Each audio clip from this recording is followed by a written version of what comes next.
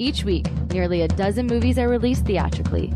40 films a month, more than 400 a year. That's a plethora of cinema.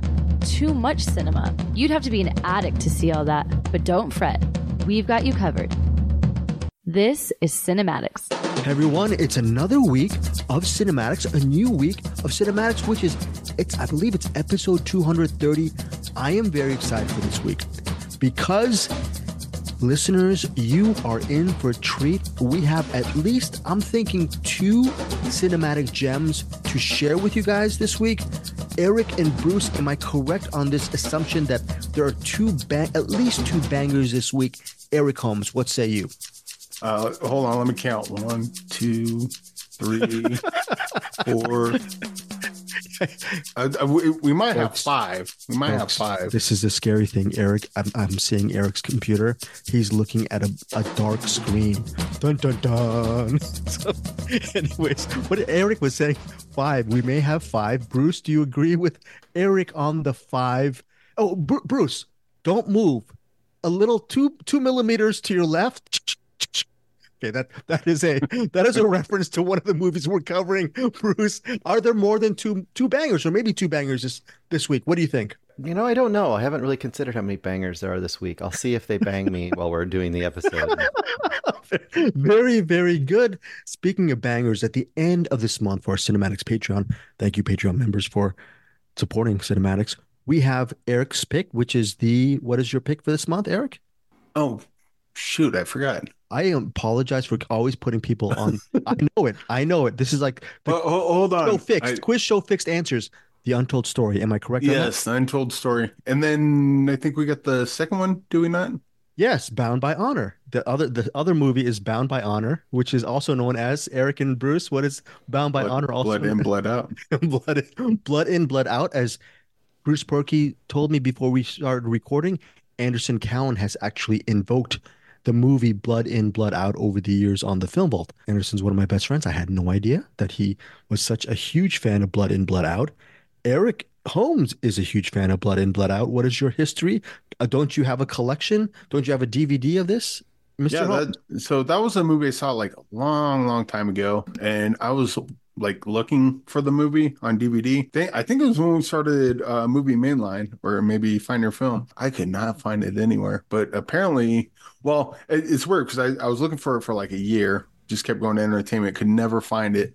And then one day I show up and they have like a whole display case with like 30 or 40 of them on it. Apparently it's on YouTube now. Greg found it there. So it went from being like just almost as if the movie didn't exist to now apparently you can find it anywhere. So I went on eBay. Okay, Amazon, if you try to look for Blood In, Blood Out on DVD, as of right now, as of this recording, I could not even find a copy of Blood In, Blood Out on DVD. On eBay, they were selling it for about $14.99, which on Entertain Mart, I'm assuming that's where you purchased it. Eric Holmes, I'm thinking you probably got it for around $10 or $15, around that. Well, it was an entertainer, so I can't remember. I think it was probably like $5. And it was pretty cheap. Okay, it was sealed too. Was it sealed or used? It was sealed, I think, but I don't know if they reseal them once they get them used. That's true. And I don't remember. It didn't have coffee stains on the top, so. Well, Blood In, Blood Out will be one of our movies for our Patreon, along with that aforementioned The Untold Story. Now, as far as this week, there's some really interesting stuff that Eric has done a bunch of interviews. He interviewed the producer of Ordinary Angels. We're going to get to a very quick mini review of that Hilary Swank movie coming up about 15, 20 minutes down the road of this podcast. Eric, along with the producer of Ordinary Angels, do you remember the last couple of days who else you interviewed that is going to be on our Cinematics podcast feed maybe later this week? Well, today I interviewed the director of Bring 'Em to Me, Luke Spark. And yesterday, as of this recording, I got to interview Barry Pepper. I might say that interview is not that great, only because I went a little too Chris Farley show on him. I'm a huge fan of Barry Pepper. I was all like, dude, you're awesome. Anyway, here's another movie you're awesome in. And, talk about acting, I guess, if you want. He was great. Had nothing to do with him. I was just a little too fanboy on him. Well, I did listen to that interview, Eric, and I'm sorry to say, Bruce, I told Bruce before we recorded that show, That Barry Pepper interview is not usable. You can't use it. You were praising him for every single second. So, folks, if you do not want to see Eric Holmes' wonderful, just kidding, wonderful interview with Barry Pepper, no, it was you were not being too fanboyish. I actually listened to it. We're gonna upload it on our Cinematics YouTube channel. So, if you want to see most of Eric Holmes's interviews with actors and filmmakers, please subscribe, like, and subscribe to our Cinematics YouTube channel. He did a great interview with Barry Pepper and, as of today, Luke Spark. I'm sorry, Eric, you were going to say something else. Oh no, I was just going to bring when I was talking with Barry Pepper, I really, really, really wanted to bring up Battlefield Earth because I had like a story about that. Like when it came out, I remember like everyone on it or pooping on it, the family show. Sorry. It's all right. It's all right. My friend had it on video and he's like, "Hey, you want to watch Battlefield Earth?" And I'm like, "All right." But I remember people crapping on it, but I didn't really follow that too much. But we watched the movie. I was like, dude, that was awesome. And then later on, then you start hearing everyone talk about how bad it was. But it was like one of those, I don't know if you guys have those kind of movies where like, you and someone else like really bond over a movie only to find out that the general public hates it. I mean, but you did. You thought Bruce has Beau is Afraid, but I'm talking about like, but you like Battlefield Earth. You said what was the? Yeah, I mean, it's not a good movie. I went back and rewatched it recently, and it's not a great movie, but it's still like people talk about like, oh, it's the worst movie ever made. It's like, oh, I seen Cow.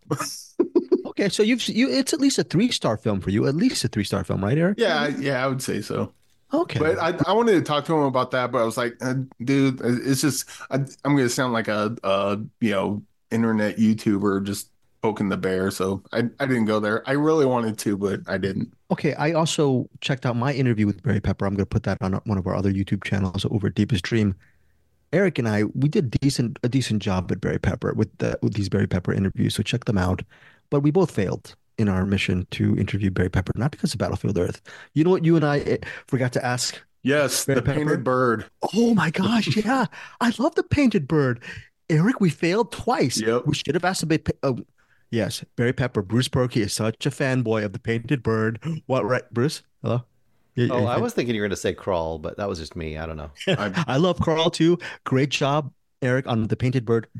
You and I failed, Eric Holmes. We failed our listeners because we needed to ask, why isn't there a bleeping sequel to Trigger Point? Which I think we remember. Oh. Yeah, that's a movie. I think if you look at, you forgot that movie, but if you look that movie up, that's a movie that I thought Barry Pepper was really good in. And final thing about Battlefield Earth before we move on, Bruce, I'm assuming you love Battlefield Earth as much as Eric, or you like it as much as Eric. Are you going to support Eric on that liking Battlefield Earth? I mean, it has it's fun in its own way. So it's one of those movies where it's bad, but it's fun.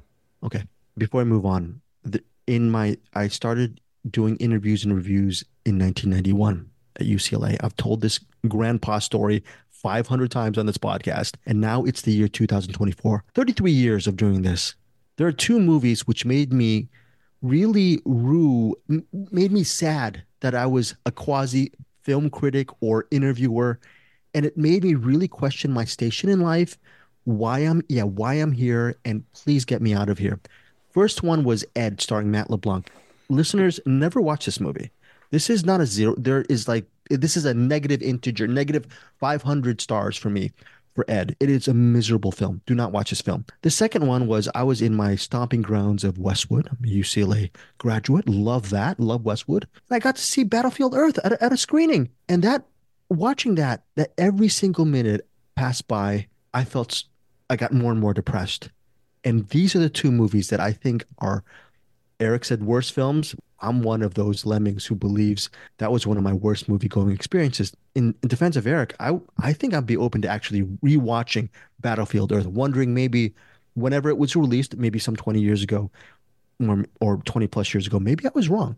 Maybe I was wrong on Battlefield Earth, and maybe I might go on Eric's camp and give it 3 stars. So, well, you would be wrong about being the worst movie ever made, but like again, it's not a great movie, but it's just one of those silly movies. Like, and who knows? Maybe during the recommends, I might be talking about one of those. Yes, and after we were done with recording, we're going to also do a little bit of a spoilerific 5-minute spoilers regarding the end of Bring Him to Me, because Eric and I both interviewed the director Luke Spark. Eric, you didn't ask did you ask spoilers for Bring Him to Me?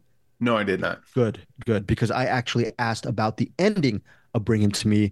For our Patreon listeners, you'll get early access to me and Eric talking about the end of this Barry Pepper movie. No, we won't. We'll not talk an hour about Battlefield Earth. I refuse to do it. Yes, Eric. I did bring up because Luke Spark is the director. He's also the editor and the production designer. So I Right. did get some production design talk in there, which normally you don't get with the director, but That's I very, got that with him. very good. And when you get to Bring Him to Me, it's in theaters and on demand February 23rd. Eric and I will do a spoilerific discussion on Bring Him to Me, and that's going to be available for our Patreon members, as well as the director himself talking about the end of Bring Him to Me. Now, that is it for our intro. Let's get to our features.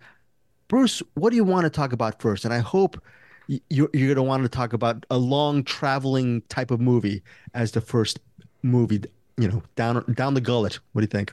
No, I think we should work up to that. Let's start Oh, with okay, good. Red Right Hand. Wait, that was going to be the big awesome movie of the week. Okay, Red Right Hand. It's directed by Ian and Esham Nelms. The Nelms brothers. They are amazing. I love these guys. They directed Fat Man, Small Town Crime. I believe Eric enjoyed Fat Man as well. I know Bruce, you didn't. Orlando Bloom. He plays this guy in was it around Kentucky, around wherever they call the hollows, right? The hollers, right? The hollers, and it's in one of these hollers, and it's a sort of Appalachian country, and you see him sort of trying to do pull-ups. He's really buff. It starts off with him in a cabin driving to the nearby farm area of his brother-in-law, played by Scott Hayes, and his niece. His niece is like around 12 or 13-ish. And everything seems like a nice family outing. They seem fine. There's a couple of things though. The father, his brother-in-law is a bit of an alcoholic, because the brother-in-law is very, very sad over the death of his wife from an overdose. So they're suffering a family tragedy. It starts off the first several minutes thinking you're thinking it might be sort of a family tragedy, a family drama kind of thing set in this small area in Kentucky, but it eventually evolves into something else, because there is a woman named Big Cat, played by Andie MacDowell. She is a crime boss, crime lord of the local area, and she's owns pretty much the drug business, the corruption business all over town. Everyone is pretty much under her thumb. Doesn't matter where you are usually going to be under the thumb of Big Cat. And Big Cat has her own motivations for wanting Orlando Bloom's character back into her good graces, and she is holding his family not literally hostage. She has her men bullying her Orlando Bloom's family, and unless Orlando Bloom comes back to work for her, then the family is going to be harmed. That is a premise of Red Right Hand. It looks like a revenge crime thriller. Has those moments. I believe it's a little bit deeper than that. It has some really cool moments in the movie. Again, the Orlando Bloom character, his name is Cash. So basically the movie is Cash versus Big Cat and her really bad men. Again, directed by brothers Esham and Ian Nelms. So first off, Bruce, your thoughts? Yeah, I actually enjoyed this more than I thought I would. You got it a little wrong though, because it's Big Cat versus Swole Legolas is what I was thinking when I was watching this. So Right. so yeah, Good. right out of the beginning, it's like I feel like his contract was like, okay, I'll be in this movie as a tough dude, but the opening shot has to be me just ripped and showing off my naked torso. So yeah, that happened. Anyway, this is one of those movies that we've talked about a few times. Oh, another example. So if you're living in this is a tough area. It's a tough area of the country. You know how tough your area of the country is when Garrett Dillahunt is your priest. He's your preacher. That's going to tell you that something's not right in this town. Anyway, and you're like, what? Garrett Dillahunt is a preacher? I mean, he's got to go badass at some point. Yeah, he will. Don't worry. He will. Is that a spoiler? I don't think so. That's not a spoiler. You're okay. You're safe on that. The whole time you're watching, you were like, well, how is anyone buying this guy as a preacher? But whatever, we'll have that happen. This is and This is a movie that basically, like we've talked about this before, one of those movies that like, you know what you're getting, and is it going to give you a good version of that? I think this gives you a pretty good version of that. The violence is pretty explicit in a lot of points where it's more gritty and violent than it had to be. A lot of times they kind of tone it back a little bit. There's a point where I'm not going to say who, but there's a person that the bad guys have captive, and they basically have a nice dinner and then like roll him out to torture him in front of all the bad guys. And I'm like, okay. And it kind of went there. I don't think Andie MacDowell is quite up for the role they want her to play. I don't think she really quite pulls it off, but it's good enough. You know, Okay. I mean, considering the knock on her has always been that she is very emotionless and kind of a wooden actor. You know, she hams it up as much as ham as she can give it, I think. So that's pretty good. Yeah, everything was telegraphed. I didn't really care because it played it out, and it played it out in a lean, mean fashion. Not really lean, I'll say a mean fashion.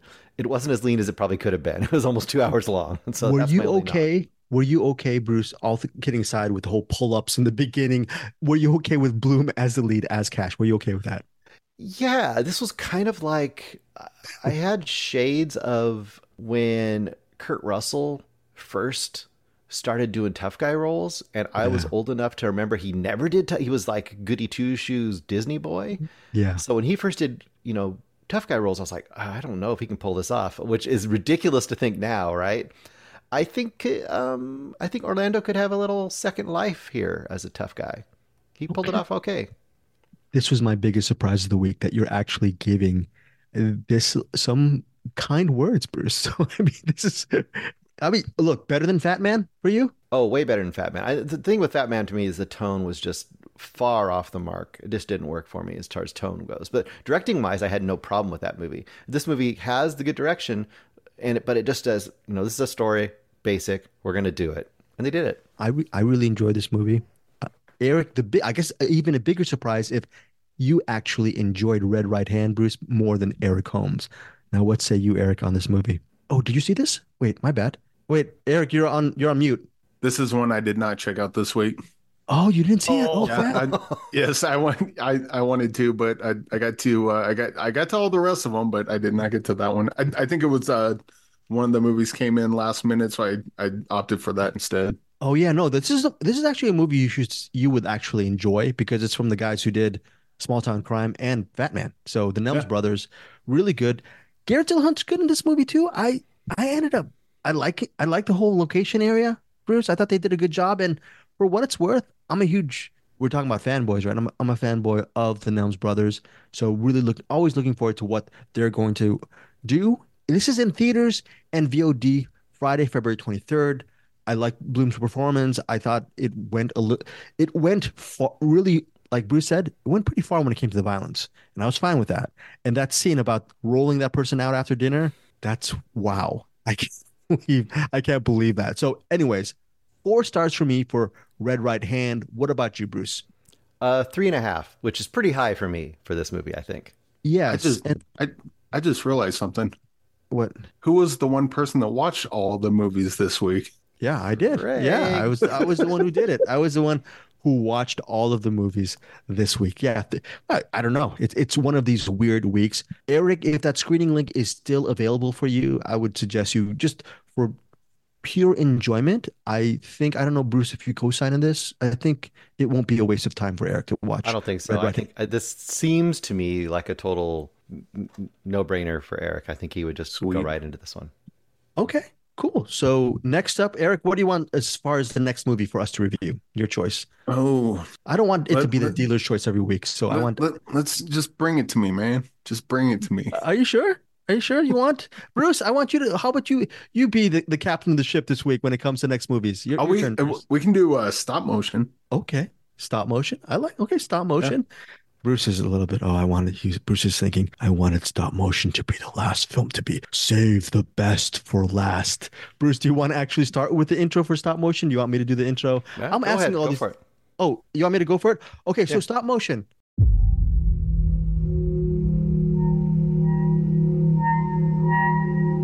Such a morbid imagination, bringing dead things to life.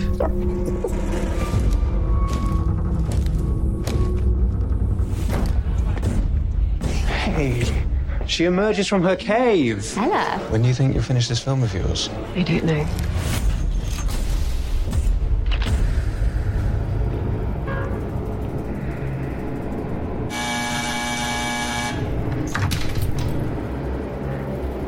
What's all that stuff? It's called stop motion animation. What do you think? It's a bit boring. It's not finished, and it's not boring. Make a new one. A new one. Yeah. I know a better story. You want to hear it? There's a girl. She's scared. There's someone coming.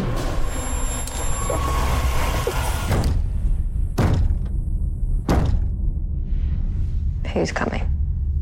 The man no one wants to meet. The Ashman. You could bring it to life.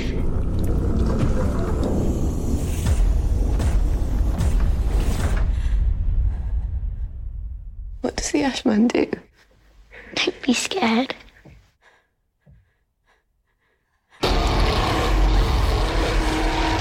Whatever it is you think you saw back there, it's not real.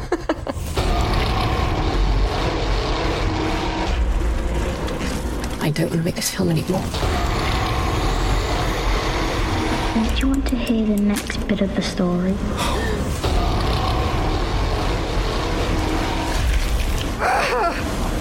I want to go. I want to go. What happens when it takes on a life of its own?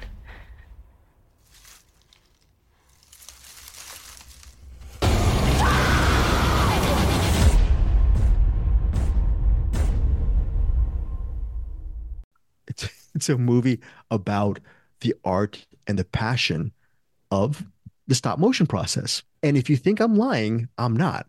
It's stop motion. The actual title is one word for this movie, stop motion. So if you really want a movie about how far will you go, as the theme is, how far will you go for your art, for your creative process, creating characters, storytelling, I think it's inspiring to watch. But here's the catch. Stop motion isn't a how to become more creative and more immersed in your work. That's not it. It's also a bleeping horror movie that's 95 minutes. It's rated R, and it is, I don't know where to even begin on this. It's just, yeah, Aisling Franciosi from The Nightingale and the movie that Bruce reviewed last week, The Last Voyage of the Demeter, I believe. She plays this woman, Ella Blake, and she's a stop motion animator. The problem is she believes she doesn't have her own voice. She grew up in the shadow of her mother, who's a legendary stop motion animator. Okay, so she's actually at the beginning of the movie, she's sort of working for her mother, doing her mother's bidding because her mother is frail. She can't use her hands very well, so she uses her daughter, again, Ella, to actually do all the stop motion stuff. When the mother gets ill and is sent to the hospital, this is a chance for Ella. Obviously, she's mourning her mother in the hospital, but it gives her a chance to create her own stop motion piece. So she gets maybe a studio apartment nearby her domicile, and then she starts crafting her own story. Will she find her own voice? Now, here's a catch. There's a little girl in this apartment complex played by Caroline Sprinkle. She's only known as Little Girl. And this little girl provides Ella with a little bit, I don't even know if it's friendship. The little girl starts wondering what Ella's doing with the stop motion stuff. And then the little girl insinuates herself into Ella's life. And Ella brings her in. Ella's creating the rest of the movie. Has Ella trying to create the stop motion thing. The little girl interferes a little bit.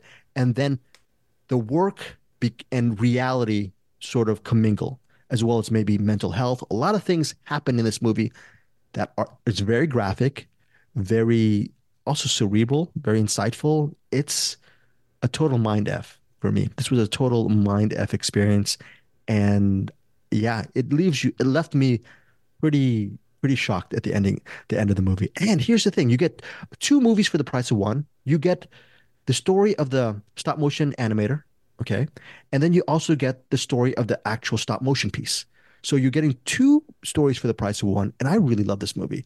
Eric, your thoughts on stop motion? So the first 15 minutes, I was getting worried because I was like, oh no. I'm not in the right mind frame of this because it just goes. It's like kind of that indie porn thing where it like looks cool, but like nothing's happening. And then once the story gets going, if you can call it that, um, it gets really crazy and really interesting. And I'm like, okay, cool. That this might be a good one. I do like all the stop motion stuff. This seems like so. I watched this and She Is Conan back to back, and that might not have been the best thing to do. In fact, to the point where when watching another movie we'll talk about later, I was like, this movie's normal. I don't know if my brain can handle this. Yeah, you get reprogrammed after watching those two together. Yeah, exactly. But yeah, the stop motion is really good. And I was almost kind of and I like the whole kind of comment on kind of putting some art together. I guess like was it Dogma had something kind of similar to that when they go and meet what's her name? She was a pole dancer in Dogma and she was the Selma Hayek's character, but she was yeah, supposed to be but she was like who a was she? she was like a Demon or something. a muse. That's what I'm Oh, that's thinking right. of. And she's like, they're like, well, if you can do anything, why don't you just do it yourself? And she's like, that's the thing. I'm only an inspiration to other people. I can't do it myself. And that's kind of what the main character is like, almost like trying to find her own voice, trying to find her own, like she's artistic, she has all the techniques down, but she doesn't have the creativity, I guess, that to make the techniques mean anything to the point where the little girl comes in and Ella's like doing the stop motion thing. And here, let me show you this. And she thinks it's all good. And the little girl's like, yeah, that's crap. It's boring. Start over. So it had kind of a neat kind of process, the artistic process in there. But it does it in such like a strange way that like that might not even be part of the movie. It might just be what I'm reading into it because it's kind of one of those movies that you can kind of read stuff into it that may or may not be there. But overall, yeah, this was a good one. I was like that first 10, 15 minutes got me worried, but once it got going, I was locked in for the rest of it. Yeah, I was locked in from the get-go. What's really cool before we get to you, Bruce, is got to mention there are very predictable elements in this movie. I saw where a lot of things were going, but that did not deter my overall enjoyment and love for this movie because the director and co-writer Robert Morgan, the way he envisioned that third act and the way he had everything come together is pretty. I don't want to say the word I want to say. I'm just going to say it's pretty memorable and it's just worth watching. On the baseline, just for seeing how everything comes together at the end, in my opinion. Wow. Well, Okay. I mean, they kind of spoil it on the poster in as much as you can spoil this movie. Oh, very good point. Very good point, Eric. Yes, Bruce. Yeah, I love this movie. First of all, I'm a sucker for stop motion. I loved Ray Harryhausen when I was a kid. I think probably the first film person I knew the name of was probably Ray Harryhausen, as a child. So I'm a sucker all the way from that. But and by the way, we didn't mention Robert Morgan is a stop motion animator. That's the genesis of this director. This director's other work is almost fully stop motion to the point I watched one. It's about a 25-minute one that's considered one of the grossest, bizarre stop motions ever made, called Bobby Yeah. You can find it on YouTube, which is kind of like his own weird version of Eraserhead in some ways. He also did another stop motion thing called Belial's Dream. And if you know who Belial is the twisted brother in the basket case. So this guy's got a history of animation first. Anyway, yeah, I love this movie. I think this movie does really interesting things. And kind of like Eric said, some stuff you've seen before, but you've never seen it quite like this. Like I've never seen stop motion incorporated and insinuated into the story quite like this. And I think one thing that's really genius about the story and why it really works for me is when a little girl comes in and tries to kind of like influence her artistic vision, it sets up a core structure that helps tie you to the story and not let it be fully afloat in surrealism. Because the little girl starts telling her a story, 1 night, 2 nights, 3 nights. The structure is her story she's going to tell, and she wants the woman to animate is in 3 parts, but she won't tell her each part until it comes time for that to happen. And each part includes a sort of escalation. And by building that structure into here, I think for the audience, it gives you a little bit of grounding, and it also gives an automatic tension to the narrative flow of this movie. So I think that's really, really great. And then on top of that, there's if you're creeped out by kind of creepy, I don't know, sober like Tool stop motion animation kind of stuff, this is going to be way nope material for you. And also, I think there's stuff in here. There's some really simple violence that is very hard to watch. Just simple wound violence that I'm not going to leave it at that, that's really tough. I was surprised at how tough it was. Even though it is a horror thriller, you were expecting some, it really does go there. And yeah. I think this is going to work for people and this is going to be some touchstones. I'll say it doesn't like any of these, but I think if these movies kind of work for you, I think this is going to the same kind of pantheon, like the movie May, if you've ever seen that movie, the movie Repulsion. I think it has some things going on with Repulsion. I think it has a little bit of Peeping Tom, a little bit of that's in there too. And the word yes, the word armature. I never thought the word armature would be especially creepy. And I'll point out one other thing: the sound design in this movie. There's a sound that the armature makes that's used in very unique ways later in the movie, and I'm assuming you guys all caught that. No, I did not catch that. Wow. But you know how when you use armatures, they have kind of a squeaky, kind of a little, because you're moving like this metal thing. There are non-stop motion things being moved in the second half of this movie that make that sound. I got something kind of similar to that, in that the sound design was distracting for me early on, and then I picked up, like, when they started showing the stop motion stuff, you notice like the sound design's heightened because they're animated, they're not making noise, so you got to create the noise. And then it goes back to like the live action stuff, and then the sound design keeps doing the same thing. It's almost as if like the sound design is mimicking animation sound design even during the live action parts. Yeah. Like everything's kind of heightened. It was really distracting at first, but then kind of as it went on, I'm like, oh, okay, I see what they're doing there. Whether, I don't know if they meant for that. They almost had to have, because it was almost too obvious that that's what they were doing. Yeah. Well, you mentioned Repulsion, and Catherine Deneuve, she's so good in that movie. And it's one of these things where we can't overstate the point. Aisling Franciosi is fantastic in this film. A lesser actor wouldn't, this needs a very strong actor, and she's fantastic in the film. So enough said on that. Yeah. So ratings on stop motion, Eric. I'll probably go 4.5 on this. I think if they could have got to it quicker, probably would have been a 5-star. But I mean, hey, 4.5 still good. That's so very excellent. I'm going to just copy you, Eric Holmes, and I'm going to say 4.5 stars for me. Just loved every second of this movie. Bruce mentioned the sound design as well. And it's just one of these things, when you mention armature, that's just one of the many elements that I think on my first view of this movie, I did not catch. So I think maybe even on a second watch, this might be even a deeper experience. What about you, Bruce? Real quick, Bruce mentioned it earlier, but I do want to point out the Tool video aesthetic to the stop motion parts. And I really, really, really want to watch this director do like a full, like Mad God, full feature, all stop motion. I would say go back and watch Bobby, because that's like 25 minutes long, and you'll see what he can do, and you'll be like, "Oh wow!"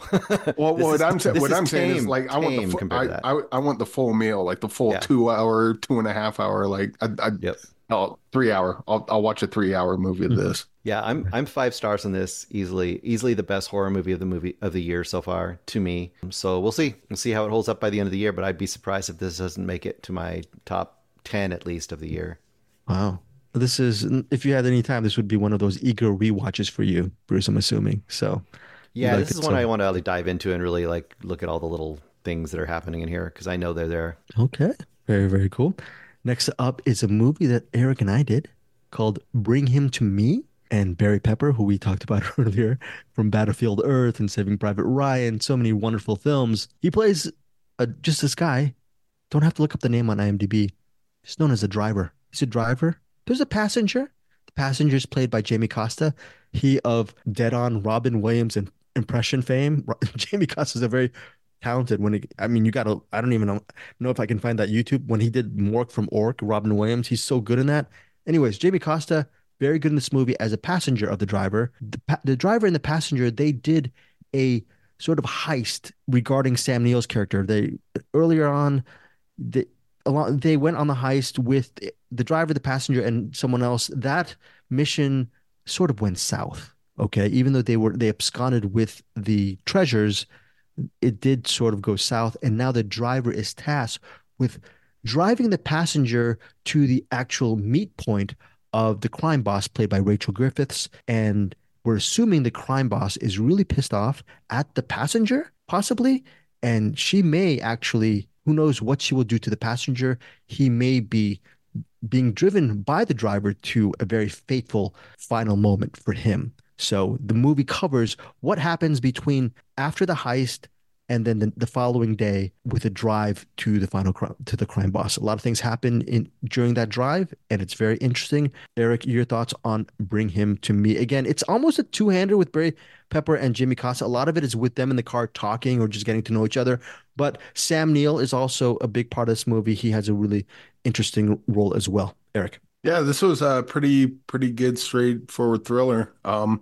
It's weird to say thriller because they are in the car pretty much, not the whole time, but most of the time. Yeah, Barry Pepper is basically driving Jamie Costa to his doom, and Jamie Costa is just like, oh, just another job. That's cool. Oh, I'll call, gotta call my wife. Blah blah blah. Talk to whatever. Meanwhile, Barry Pepper knows what's up. He's like, get a phone on here, like straighten up. But like, he can't tell him to stay serious. He can't tell him the reason why he needs to stay serious, because that would say, I'm driving you to be murdered. So you might want to, take it down. But that kind of dynamic's real fun. I like how they did the flashbacks, because they start off kind of like, the Jamie Costa's hair, he's got kind of that mohawk. So even though their face is covered, it pretty much telegraphs that he's behind it. And then the next flashback, you see him.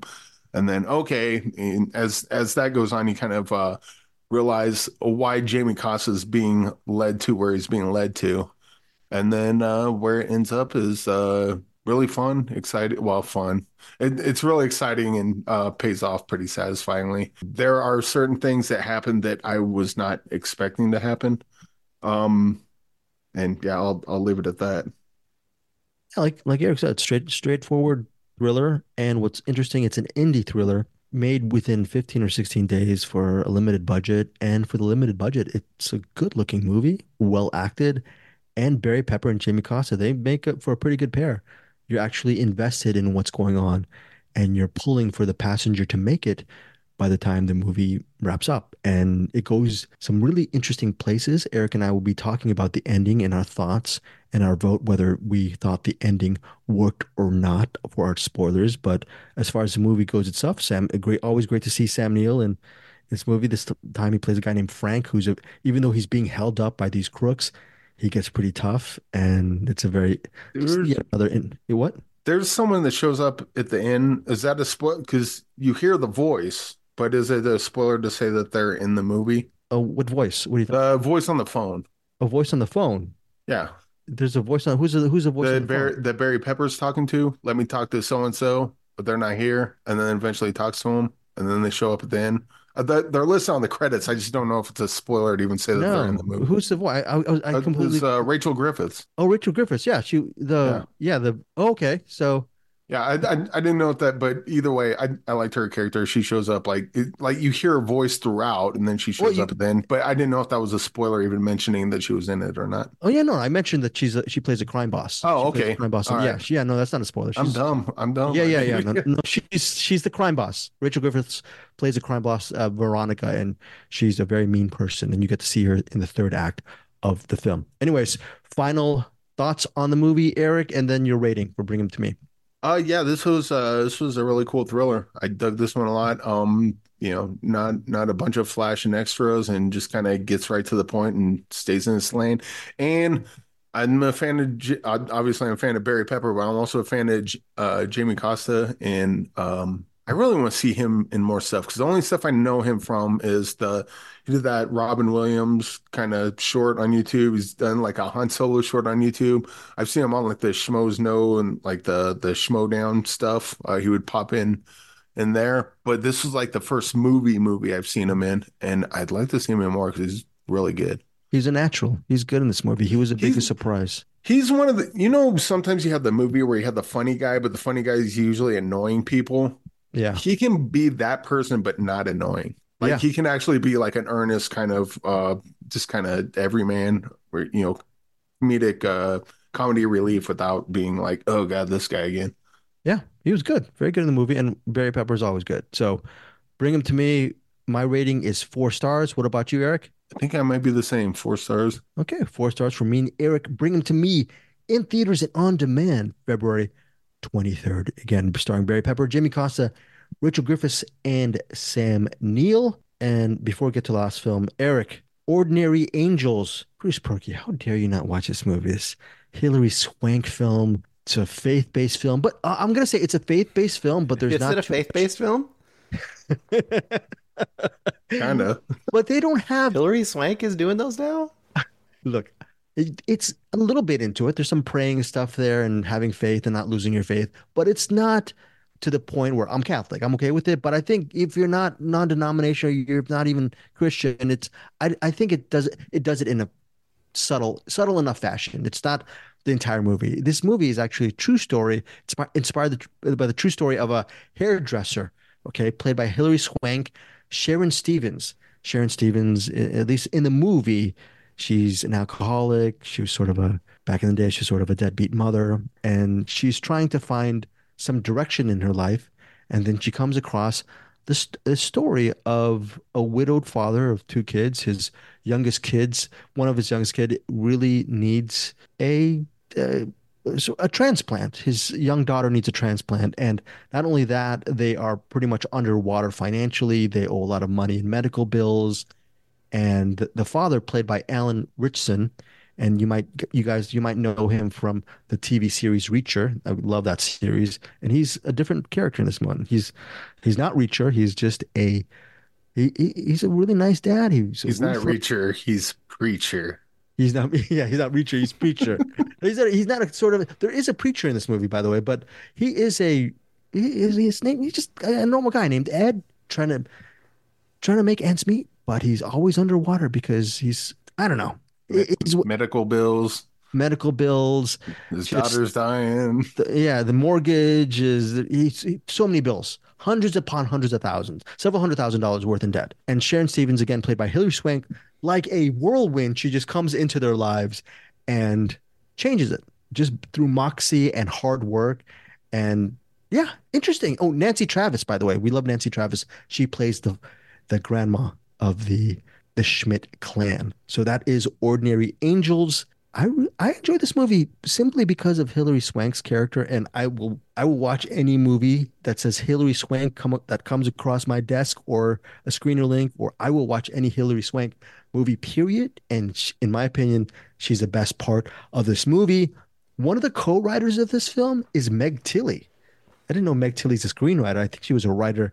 I think she's a novelist or maybe a children's book writer. I could be wrong, but she's a writer now. Bruce and I know Meg Tilly from way back in the day in the 80s when we used to watch our share of Meg Tilly films. I'm sure you agree with me on that, Bruce. But anyways, Ordinary Angels, fun enough movie, very inspiring and solid drama. It's one of these things where if you are looking for a family drama in the theaters, bring your kids, bring the family. This is worth a watch, and Hilary Swank's good in it. Alan Richardson is fine as well. My only slight complaint is the third act when it gets to sort of race against time stuff. There was very little Hilary Swank in the sort of towards the third act, understandably so because it's a race against time. But I wasn't really too into the third act as much as I was whenever Hilary Swank was not on the screen. I liked the movie a little bit less. My overall rating for Ordinary Angels is 3 stars. What's your full review, Eric? Let's go for it. So this one, I didn't know this was a faith-based movie until the titles started coming up. I'm like, Good. Oh no, what did I get myself into? But it's weird that this is a faith-based movie because essentially the plot of the movie is community and family coming together to save a little girl despite God's best efforts to murder her. Like, that's a good point. That's she's got the cancer. She's got to get this but well, I forget what was it a like transplant, some kind of transplant. yeah, she's got to get like yeah, some sort of transplant. And like just everything. And Alan Richardson's trying to get things figured out, and Hilary Swank comes in and helps, and somehow she's able to Aaron Brockovich her way through everything. That's true. Good Um, point. but yeah, and the fact that this is a faith-based movie is like God's the villain here. Like clearly, No, it's the God's secret plan. You don't understand. That's the, you know, what they say God works in mysterious ways. He's working in a mysterious way. he's mysteriously causing the problem. Yeah, see, brought them all together. See, you just torture a child to bring all the other people together. But Yeah. so pretty quickly the whole like it I thought they were gonna have like a scene at the end where they're like, oh, thank God and Jesus that everything worked out. And then I mean it ends kind of at a church, but like that not really. So this wasn't the faith-based movie that I was expecting it to be. The one where it's a bunch of straw man arguments and upon straw man arguments and like just like unearned kind of uh, emotional scenes. This one kind of worked for the most part. It's kind of, I mean, I mentioned Aaron Brockovich is kind of similar to that. Watching Hilary Swank kind of do her swankiness and going around making everything, getting everything together. Not that kind of swankiness, but kind of putting everything together. This was kind of one of those that I saw the opening titles and I was like, oh no. But as the movie went on, I was like, "Ah, this is not a bad cheeseburger of a family movie. I kind of dug it. What's your rating? Probably go 3 stars as well on this. Okay, 3 stars for me and Yeah. Eric. For Ordinary Angels, our final featured for this week is Capitano. Io Capitano. Yo Capitano. Io Capitano. And it centers on two Senegal teens living in Dakar. And their names are Seydou and Moussa, and they're best friends. They live in Senegal. Everything, it starts off with you see the culture, you see the neighborhood, the environment. They have at least Seydou comes from a loving family. They're cousins. They're best friends, but they're also cousins. But they've been secretly saving for 6 months to leave Dakar and actually go just across the ocean to Italy. They believe that they can maybe gain some riches or actually just make some money to send money back home. Simple plan, right? That's way to help support the family. Problem is that journey from Dakar to Italy is a treacherous one, to say the least. The rest of the movie, Il Capitano, directed by Matteo Garrone, and he's also a co-writer. It just really, Written by. well, it's which one? Written by. Written by, yeah. Did you see the list of the writers on this? Oh no, There's like 7 or 8 writers on this. Oh my gosh, you're right. There are, well, it says here collaborating writers. So there's Yeah. actually 3 other written bys and then collaborating writers, which is interesting. There's about 6 or 7 more collaborating writers. So Yeah. to Eric's point, there's about 7 or 8 Be writers. curious what that's all about. I think Yeah. I know. Oh, you know? Okay. Well, I think because I saw an interview with Matteo, and he talked about how this movie is not a true story, but there's a lot of the events in here are true stories from different people. So a lot of the things you see are like pieces of this movie are true stories. So I'm guessing the contributing writers are the different people who told their stories and became incorporated as this full single story. That actually makes sense. okay. That makes a lot of sense. Yeah, Il Capitano, and a couple of reasons why to see this movie. Amazing performance by Seydou Sarr as Seydou, the lead in this movie, and his cousin Mustafa Fall, also a good performance. They have a great chemistry. You're very invested in their friendship, and you're pulling for them to actually travel through it to Italy. Second big reason to check out this movie is even though it's nominated for international film Oscar nomination, so that's good. Might want to see it for that. But if you're thinking it might be one of these movies that are too esoteric for you, think again. This movie is also an epic adventure. There's a whole sequence in the Sahara Desert, which is you won't forget. Okay, and there's some surreal moments in this as well. There are other locations that they travel. It is, when I say epic, it's very underrated when I say that. There's just so many things that happen in this movie, good and bad. It is on a just a cinematic level worth watching on the big screen because of its epic grand adventure. And it's mixed in with this social dynamic as well as you learn about the culture and about the migration, the troubles of migration from one area to the next. So even though it's not based on a true story, it's inspired by events, by real events as well. So that's Io Capitano. Bruce, take it away. I adore this movie. I love this movie so much. A few things that kind of struck me. I mean, you described it pretty well. First of all, when I started watching this movie, I immediately got out the map. Like, where's Senegal? You know, and you're like, okay, it's on the west coast of Africa. And then I saw where they're trying to get to, which is across the Mediterranean. So basically, they're going to go way inland and then way up and through the Sahara Desert and all these things, right? So that was the first thing. Like, just what the heck is the journey going to be? Second thing was, they're not leaving like a terrible life. Sure, it may look like a lot lower and not the kind of Western world we're living in, but they're surrounded by loving people. They seem to be living a life that's pretty good. These are starry-eyed teenage kids. And everyone at their home, they says, don't do this. That's a terrible idea. But they're just enthusiastic. And that's a very interesting, I thought, approach, as opposed to like, a lot of times we get these where it's like, the homeland is so terrible that the only way to survive, the only chance you have is to get out. So it's a different dynamic, I think. And what I was struck by throughout this whole movie is that like at every step of the way, my anxiety just kept growing because they're so hopeful and naive. And at every turn, someone's offering them something. It's almost like if you get the random like spam emails and the first one you get is like, yeah, sounds great. Let's do that. You know what I mean? And it's kind of like they're doing that. And their lives are on the line when they're doing that every single time. And they have no idea what they're getting into. And we have no idea exactly what they're getting into. And each step of the way, it just keeps getting worse in some ways. But also, the last thing I want to point out is the overall tone of this is not dour, though. There are very tense moments. There are definitely dour moments. But there is a lot of hope in this too. So it has a really interesting mix, I think, of emotions as well. And when it gets to the final act, which I do not want to say anything about, and I would say don't watch any trailer for this because I think the trailer shows some things. The final act, when the final thing that he's going to have to do comes into play, I was like, holy moly. And it's the stakes are so great and so high and so...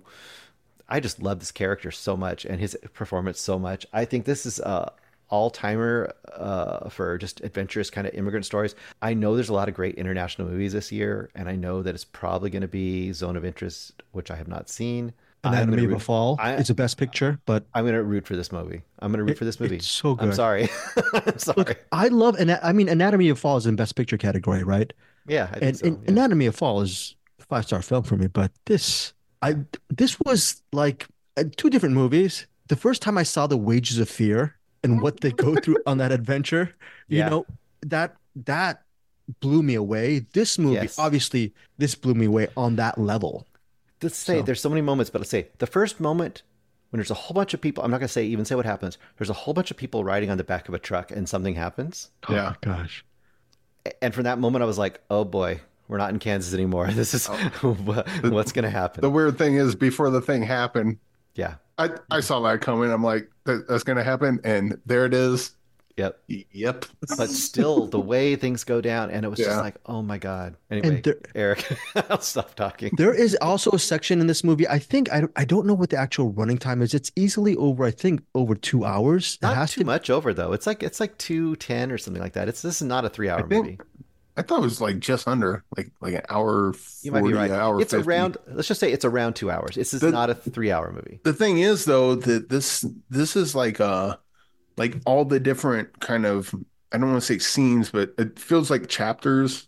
Yes. Like each chapter feels like it could be its own movie. So I think like this is one of those movies that seems longer than it is, not because it's boring or not because you're checking your watch, but because it's so epic in scope, just watching them basically go through hell And yeah, it's somehow hopeful as they go through it. And I think a lot of that has to do with Sidhu and Musa's relationship. Friendship between Sidhu and Musa is palpable and got me teary-eyed. And yeah, I got a heavy Sin Nombre vibes throughout most of this, which is weird because Sin Nombre seems a lot darker than well, that's actually they're both dark. And like even Rebel, maybe mostly due to the desert setting, but yeah, the Rebel, with the two brothers, like that whole dynamic. This has a lot in common with a bunch of movies that are fantastic, Is and this, this one's another fantastic movie. I know, totally different movie, but is this movie on the level of Rebel for you guys? No, but I can't say why. Okay, Bruce, what do you think?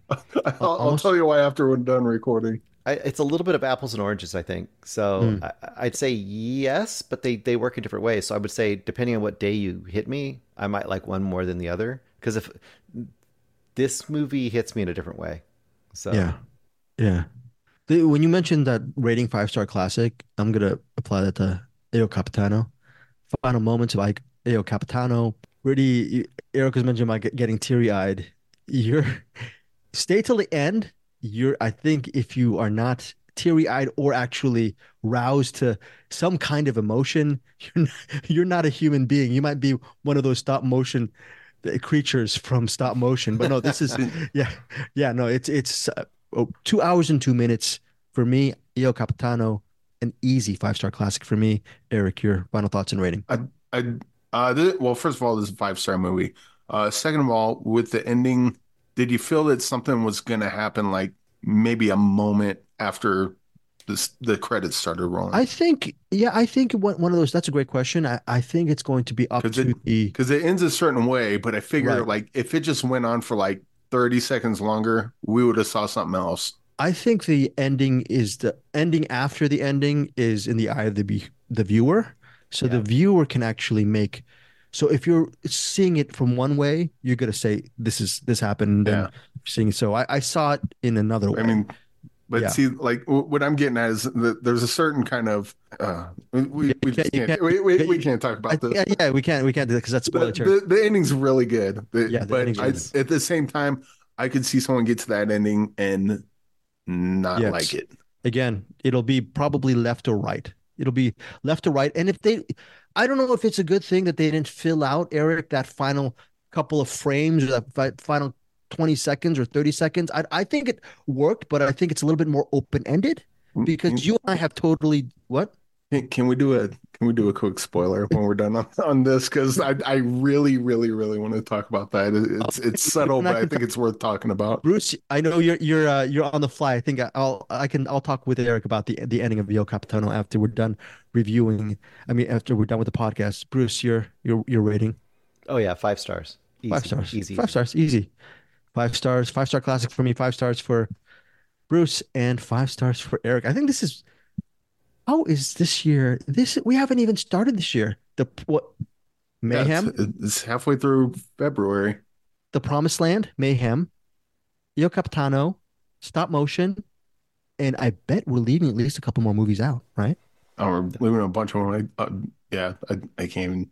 But I mean, that's already some great solid movies. I think that people forget this is a great time of year because of all the stuff that was international or only in the film festival circuit gets dropped in these first 2 months. So there's tons of great stuff that not really anyone in America has seen except for the few that have been to the festivals. So we're getting them now. If you aren't going to the theaters, or if you're going looking for these odd movies or for the streaming choices that are coming out for on demand, there's a ton of great stuff. You just have to look for it. Right. And here's the thing. Look, Stop Motion, it's only going to be in theaters on Friday. It'll eventually be on streaming very soon. Sure. If you want that, like you said, repulsion, if you want that Roman Polanski paranoid, crazy, oh my gosh, what's going to happen vibes, this is worth watching in the theaters. And if you want that epic movie that all of us love, oh my gosh, I don't know where you guys saw it, Eric, maybe a TV, Bruce, where I saw it on my iPad. And it's great that we got to see the movie, but I can't imagine how beautiful this movie would look on the big screen. Oh, yeah. So For sure. it's just amazing. So, okay, that's it. That's our featured films. There's another movie called She is Conan. Eric, I kicked it to another week because next week she's Conan, Eric and Bruce, and I am going to jump on this. It's shot on 35 millimeter, by the way, and I'm going to review it with Eric and Bruce. That weekend is the weekend it comes out in LA, I believe Manitoba, and as well as in Nashville. So it has it. She's Conan has a really nice rollout date. All right. Any teaser for next week's for She's I, Conan? I will say I don't know how those rollouts work, but just go watch it if you want. Well, in fact, the director has Wild Boys and After Blue. Check out those, either one of them. And if that seems like your kind of flavor, more of that was She Is Conan. And, yeah, and let's just For say this: sure. Eric Holmes is a huge fan of Bertrand Mandico's films, and we're gonna dive deep into She's Conan next week, and that should be interesting. There's gonna be a box movie for what is the box movie next week, Bruce? Are we doing the box movie next week? Because next week we're doing our Patreon? Patreon. Oh, Prince of the City. How did you get that Prince of So the City? it's getting kicked off one more week. It's a 3 hour Did you- movie. I don't want to try to Very good. squeeze it in. Well, we'll get it. We'll get it the week after. Okay, okay, Bruce. Are you telling me we got a three? You can't do a 3 hour blood How and am I blood going to squeeze in my other 3 or 4 movies in a week? Okay, Prince of the City will be in 2 weeks from now. By the way, that movie is suggested by Mark Ponting.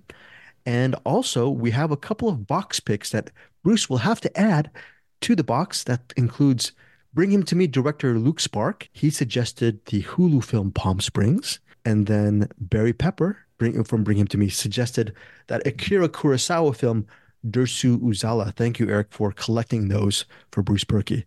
I was telling Bruce that you and I do a bad job. Whenever we do it, we'll put those box picks so Bruce can actually add it to his Google Docs. You know, that's a good idea. Yeah, I mean, We should probably do that. yeah, and that's my fault too. We should definitely do that. We have a couple of recommendations. Bruce, do you want to do a recommendation before we go, or you want to save them for next week? Yeah. Okay, We can do these fast. yes, do these fast before we get to you, Bruce, and your 3 lightning round recommendations. Let's get into a lightning round recommendation from Eric Holmes. He has a 5-star banger in the midst. Weave that web, Eric Holmes. What do you got? It's not it's not 5-star banger. It's Madam Web. It's fine. How much money did you pay? Did you sneak in? Did you sneak into the No, movie? I didn't. No, I didn't sneak in. Did Just you make? paid. Are you rich? Did you actually pay harder? Full fare? Did you pay full fare for this? Well, so we have a theater here that used to be the dollar movies. But then when COVID happened, they started getting like the new movies, and they kind of just kept doing that after COVID.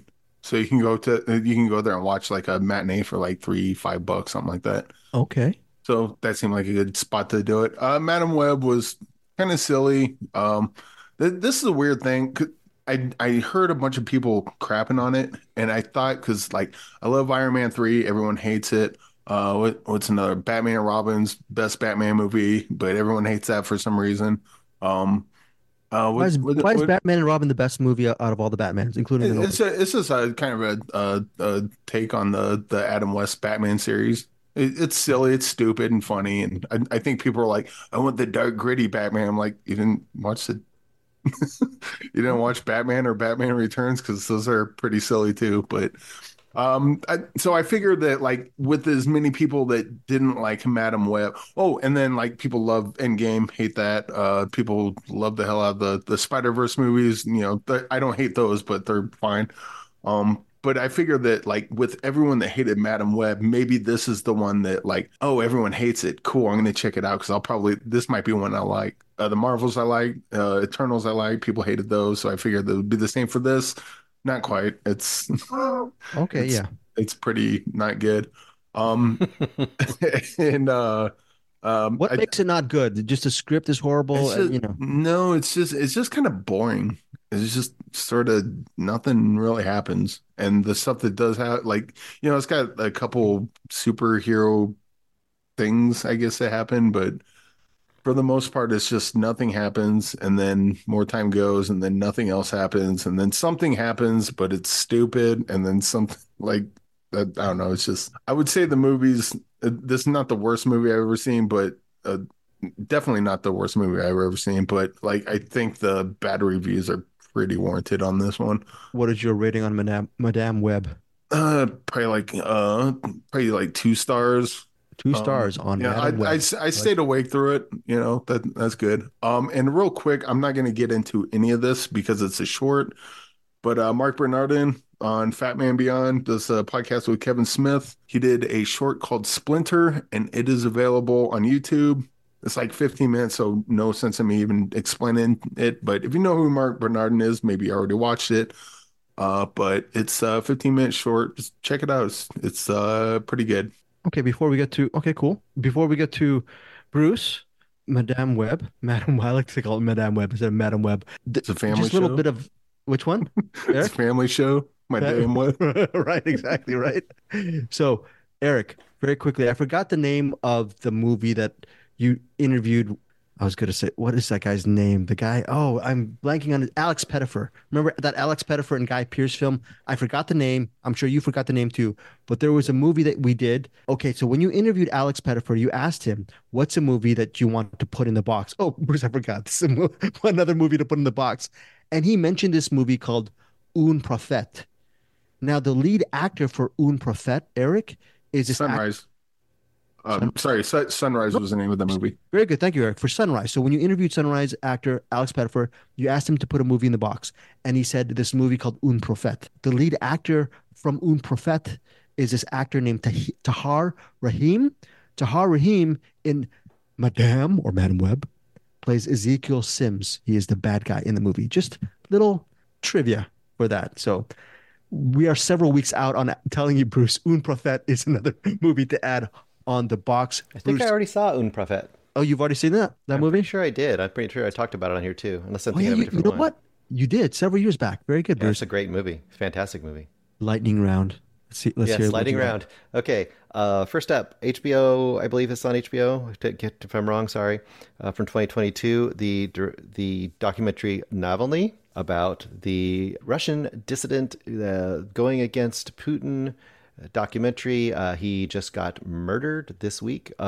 Maybe he didn't get murdered, quote, but we know he got murdered by Right. Putin, basically.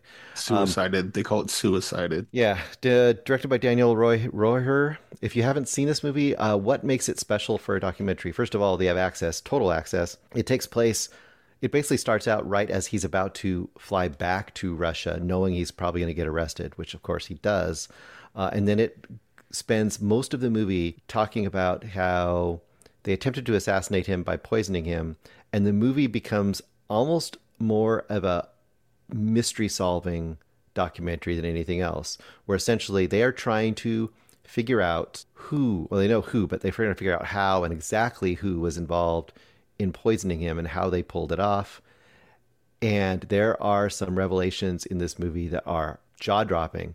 So as a mystery, it's amazing. And as a kind of a journalist documentary, it's amazing. And then just to see this person, and the documentarians were smart enough to start the movie with the question, if they succeed in killing you, what do you want to tell the people who are following you now? And then the movie ends with him answering that question. And watching it now is just chilling. It's well worth a watch, and will put you right in the mindset of understanding what is going on over there.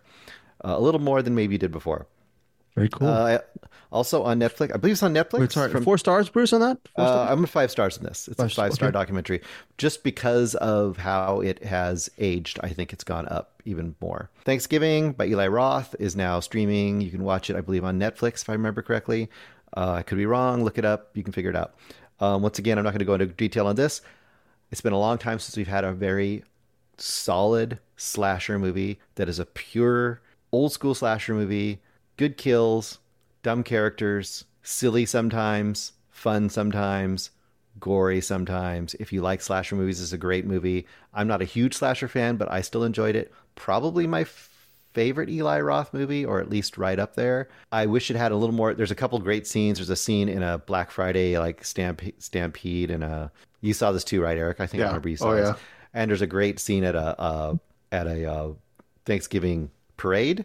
I think if it had a little more of that energy throughout, I'd even like it more. But for me, this is 3.5 stars. This is a easy. You're hanging out around with friends and you want to watch a silly horror movie, but you want to have it be a little better than just crap. This is where you go because this is a lot of fun. Very Speed cool. round. last but not least, Rye Lane. This was one I hopped on in just the last 2 days because Anderson and Brian on the Film Vault could not go on enough about this movie. They just watched it last week. I believe it's on Hulu.